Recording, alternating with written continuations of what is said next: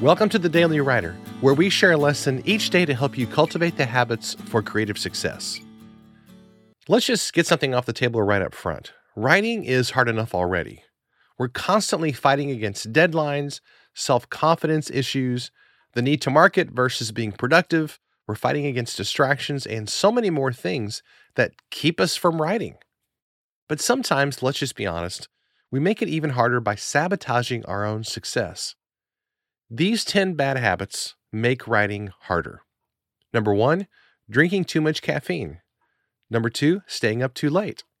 Number 3, not being rested. Number 4, getting into unnecessary conflict with people. Number 5, watching too much TV. Number 6, not having a set time to write. Number 7, failing to publish your work. Number 8, criticizing other people's writing. Number 9, not getting enough exercise. Number 10, being stressed about money. So, do you have any of these habits in your life? Well, if you're like most people, you probably have several. So, pick one and work on it this week. It'll make a big difference in your writing and in your life.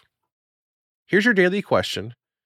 Which of these habits could you work on this week, and how could it change your life if you address it? Thanks so much for listening to today's episode.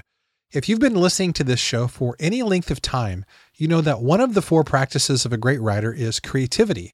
And in order to stay creative, you've got to have great input. And that's where writing prompts come in. A writing prompt is a sentence or two that helps you break through creative blocks, brainstorm new ideas, and get back into a state of flow. Writing prompts are an awesome creative tool for journaling, storytelling, creative writing, stress relief, social media posts, and so much more. But the great news is that you don't have to create these yourself. We've put together an amazing package of 365 daily writing prompts. So every day for the next year, you can have a shot of inspiration delivered straight to your inbox.